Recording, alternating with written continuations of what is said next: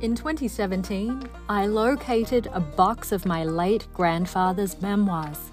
My sister Justine took it upon herself to organize his quirky tales. We felt a podcast would do his stories justice. While we didn't know him very well, through his words we have connected with our grandfather in a way like never before. His extraordinarily ordinary memories live on. I'm Janica, and together with my sister Justine, we are the proud granddaughters of Ernest J. Hamer Jr. And you're listening to the Unimportance of Being Ernie podcast. You'll hear a conversational style approach with storytelling and a few Australian history lessons sprinkled in along the way. We hope you enjoy.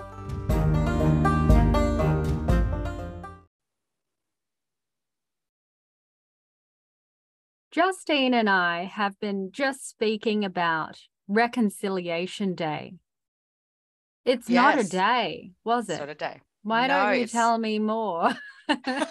It's actually a whole week. So I do apologize for the last recording where I did get that incorrect. What confused me was because my workplace was celebrating for the day on Tuesday by recognizing its Indigenous employees. Yes. However, right now it's actually NIDOC week, which is another week dedicated to the Indigenous people, but it's not just about when the colonialists came in, it's about all aspects to do with Indigenous life and the current culture as well, celebrating it and whatnot. Yeah. So the last episode, Granddad, or should I say Ernie, bumps into the fellow that was hit by a boomerang and nearly lost his leg. 5 years prior, nearly lost his leg, got some type of poison into his leg. So it's uncanny that he bumps into this fellow again. And the guy is riding in first class, from what I remember, on the train. And Granddad just thought, how is that possible? Anyway, we are now on the final chapter, chapter 11, called Some Trucking. So we've decided to split this chapter up into two sections. Justine, would you like to read the first? Yeah, sure. Lovely. Absolutely. Okay, and we begin. Some trucking. Although the war had been over for some months, Western Australia was still very much on a war footing, as was the rest of the country. With the current argument about whether the Australian Army can recruit one extra battalion to make a total of 5, it is weird to consider those times when, with a much lower population, there were over 1 million Australians in uniform. In addition, there were hundreds of thousands of Allied service personnel in the country. The civilian population was rationed as much as it was during the war, although some locally produced items, such as meat, were becoming easier to obtain. Luxury items, such as cigarettes, continued to be rationed for many years. Petrol rationing had created a big black market where it could always be obtained if you knew the right people. Ooh, that kind of sounds like what's about to happen today. Fremantle, during the war, had become an important American naval base, particularly for submarines. The sheltered waters of the Swan River near Netherlands had become a very important Catalina flying boat base. With the ancillary personnel, these bases required being mostly American. Perth and Fremantle had become most Yankee-filled. Yankified. Yankified. I've never heard that term. I'm not sure. Is that a rude term or not? I know. No. So what happened with the word Yankee? So the song Yankee Doodle was actually meant to be a slur towards the Americas and the American people by the British when they were fighting at that time. And so they'd sing this song, Yankee Doodle, as a slur. But then the Americans took it on and they're like, yes, we're Yanks. And they took on the slur and it became them, and it backfired because they were not put off by it. So super sidestep here. A lot of the so I used to live in Lexington, Massachusetts, where it's right next to Concord, Massachusetts, where the British troops were walking up this road, Boston Post Road at the time. And I believe that they would sing this song while they were on their horses going up to Concord. And it's just a really fascinating piece of history here in Massachusetts. Anyway, sidestep has now gone. It technically, so just to clarify, it technically is not a slur. Yes. Okay, good. Yeah. We're okay. There was still plenty of evidence for this. Before the war, the firm of Marion Bell had perhaps a dozen state limousines, mostly black, which provided taxi services for anyone who could afford them. Now there were fleets of cabs cruising around bearing the name Swan Taxis. Ooh, wow. Sorry, Swan Taxis are very well known over here in WA. So I didn't know that piece of history. That's excellent. Interesting. As the Americans were dwindling in numbers, even Australians were welcome as passengers, and the rates had been lowered. The Metro bus service between Fremantle and Perth had been supplemented by a fleet of parlour cars, small, very fast vehicles, which could carry up to 12 in comfort. They were, I imagine, constructed locally by building a bus body on the chassis of the light truck. I had not observed them in any other Australian cities. These parlour cars did an express run between Perth and Fremantle. Many of them had cumbersome gas producers fitted, but from the sound of the engines purring, very few of them still operated on producer gas. Many of them were RIOs, stands for R.E. Olds, the American manufacturer. My training to become a truck driver took place in some local paddock. My mechanical knowledge has always been abysmal, yet by some intensive instruction, I learned to reverse and double declutch to our instructor's satisfaction. As we needed to drive around the metropolitan area, there was one large gap in my education. I had very little local knowledge. This resulted in my being lost on several occasions in the first few weeks after receiving my license. I guess they didn't have Google Maps back then on their cell phones. or probably even road maps in general. I don't know. Yeah. But yeah. Yep. Apart from being lost in the suburbs, there are a couple of fond memories of my early days as a driver. One was the happy task of picking up a beer for the canteen from the brewery in Mounts Bay Road.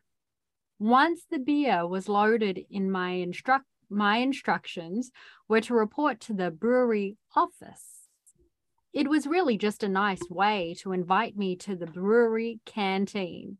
Evidently, it was standard practice for all visitors, particularly truck drivers, to be presented with a couple of beers when at the brewery. But what beers?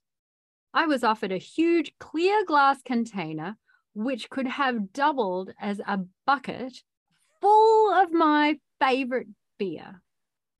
One of these should have been enough for me, but being a genuine lager lover, I accepted the second bucket. My appreciation of those couple of beers still remains. Ooh. Do you know what? I think he might be talking about the Swan. You think the Swan Brewery on Mounts Bay Road? Gosh, possibly. It's still there. The actual building's still there. It's a heritage listed building and it went into almost ruin because the brewery stopped producing because it wasn't, earning any money. But then some enterprising person with lots of money managed to take it on. Going through the Heritage Council here is a nightmare, but they managed to zhuzh it up and make it kind of a hotel and restaurant, a very expensive one. And it's the only thing literally right on the river's edge. On the water, yes, it's beautiful. All right, so my appreciation for those couple of beers still remains. We were driving stake-sided Ford, the 30 weight trucks on one of our first major jobs. Surplus tinned rations from somewhere up the Western Australian coast were unloaded from a ship in Fremantle Harbour and being transported to a store at Claremont. The name of the ship was the King Bay, a name which was to be significant in my future. Oh, the ship itself, of only a couple of 100 tons weight, had been built along with a sister ship, the Nickel Bay, on the bank of the Swan River at East Fremantle. Both ships had been commandeered by the Army at the beginning of the war. The exercise of bringing surplus rations back to be stored was rather futile. Dumps of tinned rations were so huge in New Guinea, it was reported that the entire floors of warehouses were made of them. Knowing the reluctance of the Australian troops to actually eat some of the tinned food, and having seen some of the dumps of it in Queensland, I can believe those reports. The stuff we were shifting would be condemned anyway. Most of the tins were rusting. My lack of ability with matters mechanical was clearly demonstrated when assigned as a driver for a flash new staff car. I had to ferry some officers from Burt Street at Artillery Barracks to somewhere in Perth. The car had a newfangled steering wheel, gear shift, and, with the officers on board, I contrived to shift gears from second forward to reverse without wrecking the gearbox. It did wreck my potential as a staff car driver.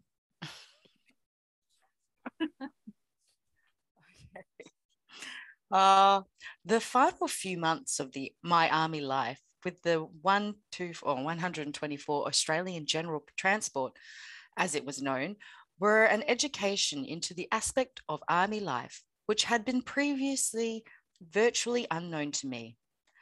My own behaviour had not been what you call exemplary. There had been some dishonesty on my part and some black marketing. Oh, I'm glad. I'm glad he's honest. The amount of corruption revealed on a visit to one army camp has the ability to appall and astound me even now, nearly 50 years later. Early in this article, at the time I joined the army, mention was made that my father had also joined up to serve in the 5th Garrison Battalion. These garrison battalions were utilised on guard duty, and specifically, they guarded prisoners of war. One garrison unit gained fame by quelling the outbreak of Japanese POWs at Cowra. POWs, thank you, in New South Wales. There was a prisoner of war camp in Western Australia at Marinyup. Oh, I didn't know that. A timber mill near Pinjarra, a small country town. These prisoners were mostly Italians and some Germans. Many of the Italians had been given the opportunity to engage in farm work on settled farms. The remainder of them and the Germans were engaged in the timber industry. The 5th Garrison Battalion provided the guard. The war being over, arrangements had been made to repatriate all of these prisoners. Just as an explanation, the garrison battalions had been formed early in the war as a sort of a home guard. The units were comprised mainly of ex-servicemen from the First World War, many of them, such as my father, British ex-servicemen. The Italian prisoners of war. Granddad's father was British? I guess. Oh, I thought he maybe. was Welsh. Sorry, it's Welsh, but He's served for Welsh. the British Army. The British Okay, Army. got Yeah, it. yeah. Got it. And his name is Ernest as well. The Italian prisoners of war, those who had been working on farms in various areas, had to be brought into central staging points so they could be transported in groups to a main receiving camp at Northam. From there, they would repatriate overseas. The 124 AG transport provided the drivers for this operation.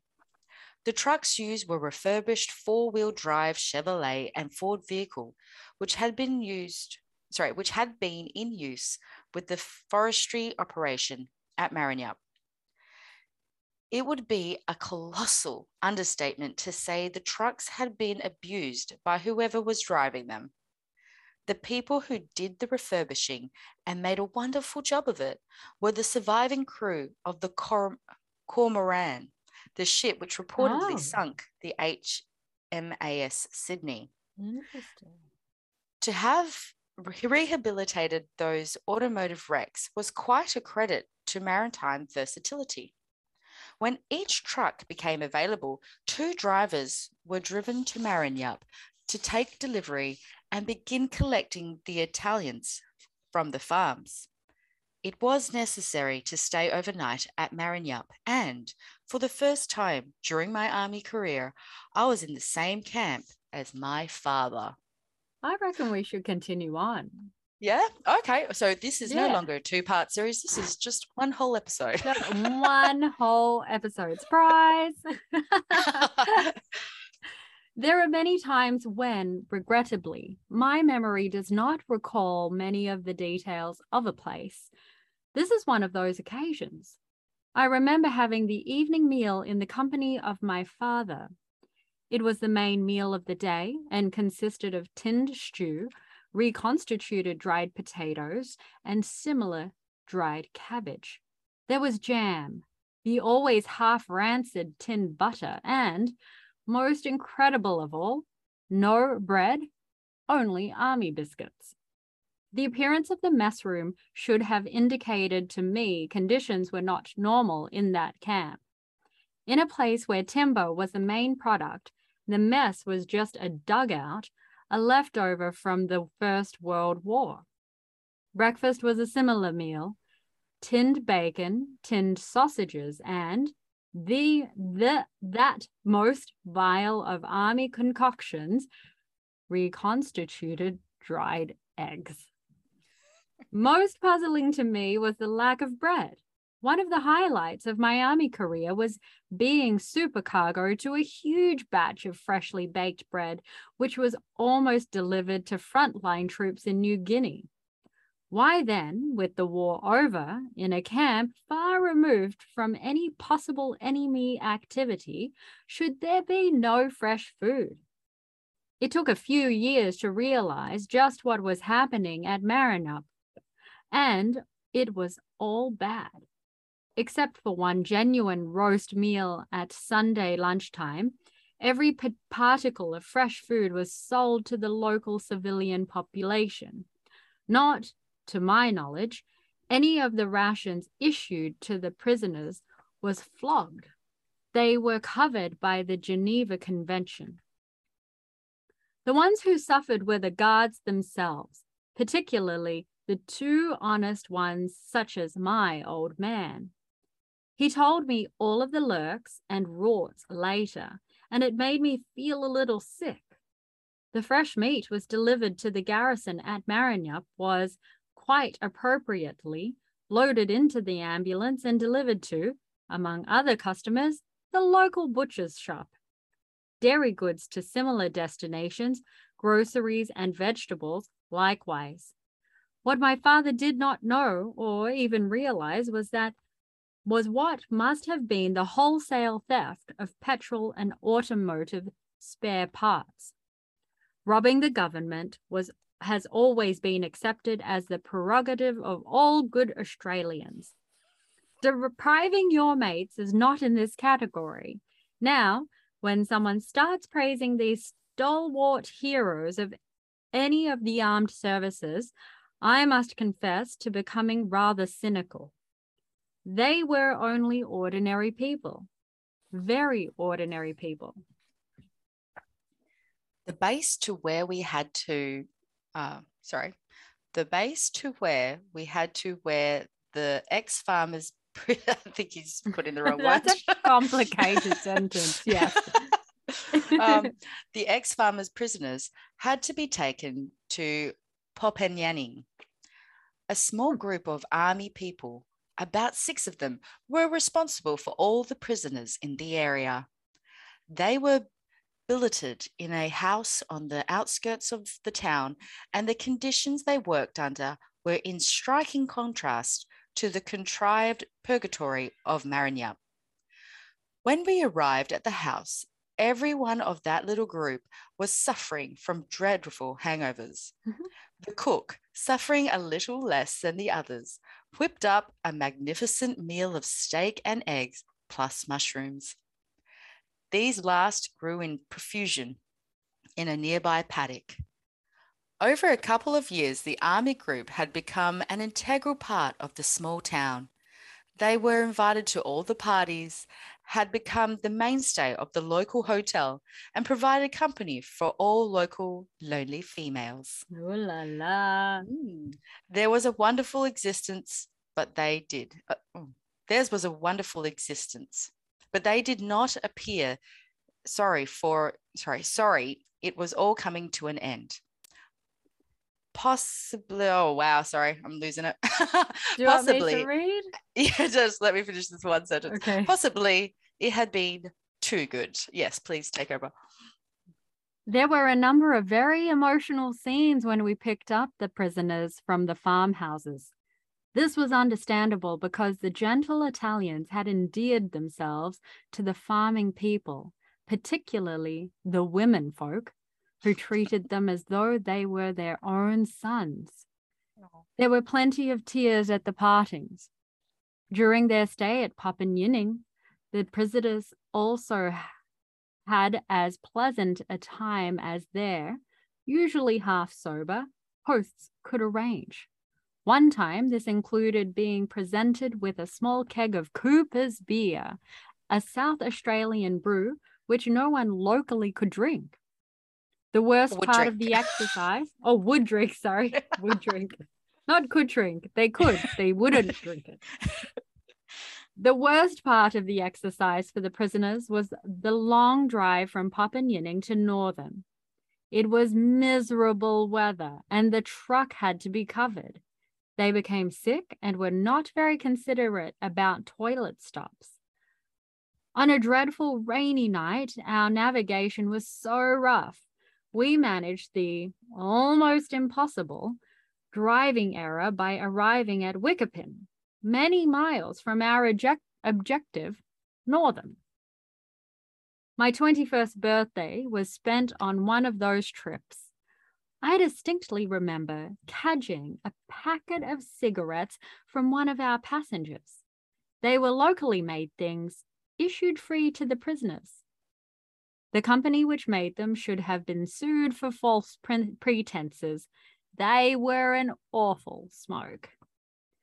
Not long after this episode of my army life came to a juddering halt, after having words with a short, fat sergeant major, my discharge was accelerated and suddenly I became a civilian. My age was 21 years and a couple of months. Oh, and that's the end of his army career. In some ways, one more page to go, and then it is at the end. Yeah. End of season 1, yeah. Right? Yeah. In some ways, the 5.5 years I spent in the army were completely wasted. It was a period when my education should have been a priority. Well, there was some education, but none of it really could apply to civilian life except for familiarization with high explosive. Of course. On a more positive note, The army had fed and paid me far better than I deserved. My body had developed, and with the good food and almost constant exercise, I could no longer be considered puny. In a way, the army had shielded me from the reality of life because no matter what happened, I would still be fed and paid. I did excel in one non-military activity. This was the ancient art of weaving. During my many periods of hospitalization, I became rather adept to weaving scarves on a hand loom. This activity was encouraged by the authorities as a form of occupational therapy. The last scarf I made was extremely well woven.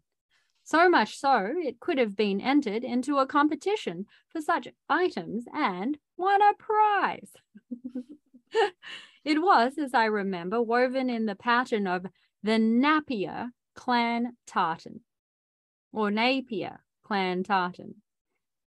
It was intended as a gift for one of the family, but unfortunately, I could not resist showing it off to one of the army nurses, not a particular favorite of mine, and in the hospital I was loafing in at the time. Without any beg your pardons, she whipped the precious scarf out of my hands, said thanks, and left me sitting down open-mouthed. Possibly that too was educational. Would you like to continue reading? Oh, I can finish off, yeah. Yeah. My discharge from the army was not accompanied by any fanfares. As I recollect, it was a rather rushed affair, with as many people being discharged as the army bureaucracy could process. The same as all the others, being discharged, my one ambition was to be out of the service, become a civilian, and begin spending my deferred pay. The money accumulated from contributions made from my fortnightly wages and not accessible before discharge. Which is lucky because it would have been all wasted in gamble it away.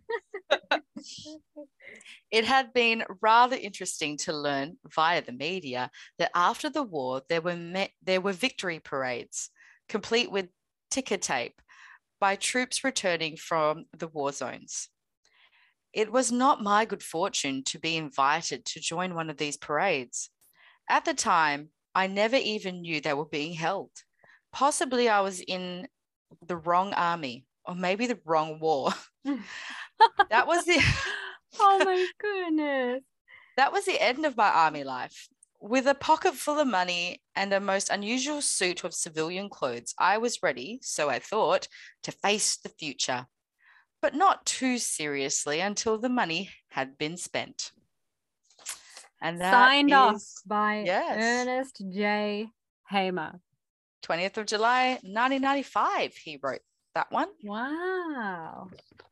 So, Granddad, what's really interesting about this is Granddad does, in fact, talk about his father. And Yes. the entire time, we had been questioning so much about his parents and his brothers and sisters. So to have some light, for his father and their relationship to be brought to light was really interesting. Yeah. Well, it was more just that they sat together at meal times. Yeah, I guess so. It wasn't too intensively spoken about. Mm-hmm. No, yeah. So that's very interesting, I must say. I quite enjoy his perspective on that war, his cynicism towards it. I feel it was a very different view of most wartime stories I believe I come across. Not that I go seeking out any. Yeah. How did you find the whole portion of his life in the army? He was, cynical with a hint of comedy. Yes. Yeah. He just had this very fascinating way of explaining or describing situations. He's quite clever with his use of words. So I'm really glad that when we're reading along, we can actually feel like we relate somehow. It's just Yes. like, oh, I don't know how, but I now am training to be a paratrooper. Whoa. So, well, then I'm clumsy. And, it just makes these situations so relatable. I feel like to anyone. And I'm a woman in her 30s. I'm not a Yes. teenage boy in the 1920s. Yes. Oh, Yeah. sorry, the 1940s, Yeah. 1930s to 1940s. So to be able to speak to a very diverse audience and multi-generational as well, we Yeah. are quite lucky that he has passed this story onwards to us about his memories being in the army. I agree. And just chucking Lovely. in history in there for us as well. Mm. Especially like with the Swan taxis. I had no idea they'd been around for so long. Goodness, Um, yes. yeah. And just his general perspective is very interesting. So I am looking forward to the next kind of large segment of his life. He does have little short stories here and there, which are great. Yes. Yeah. But there's at least two ones, one of his life before the army and one of his life after the army that are quite interesting a read as well. Yes, the exploration of the Northwest and how he stumbles Yes. upon being part of the exploration team. And I love I it. I was in fits of laughter Uh, and just yeah. tears. And I Oh, like how, goodness. things happen to you in life and he's just like, oh, okay, this is happening. I'll go along with it. It's wonderful. Um, so we'll Just figure out embraces it. what we're going to Yeah. read next for you, whether it's his early days or if it's his later days. But it's very much WA. If you listen to the mining segments, Mm. it still goes on here in WA. It's very intriguing. Right. Yes. A very interesting if you do live in the northwest of Australia and you have some fascination with that history. Yes. It will be coming in season 2. So we'll have to pick and choose what we read, but we will be back at some point. Yes. Bye. Thank you for listening. Bye.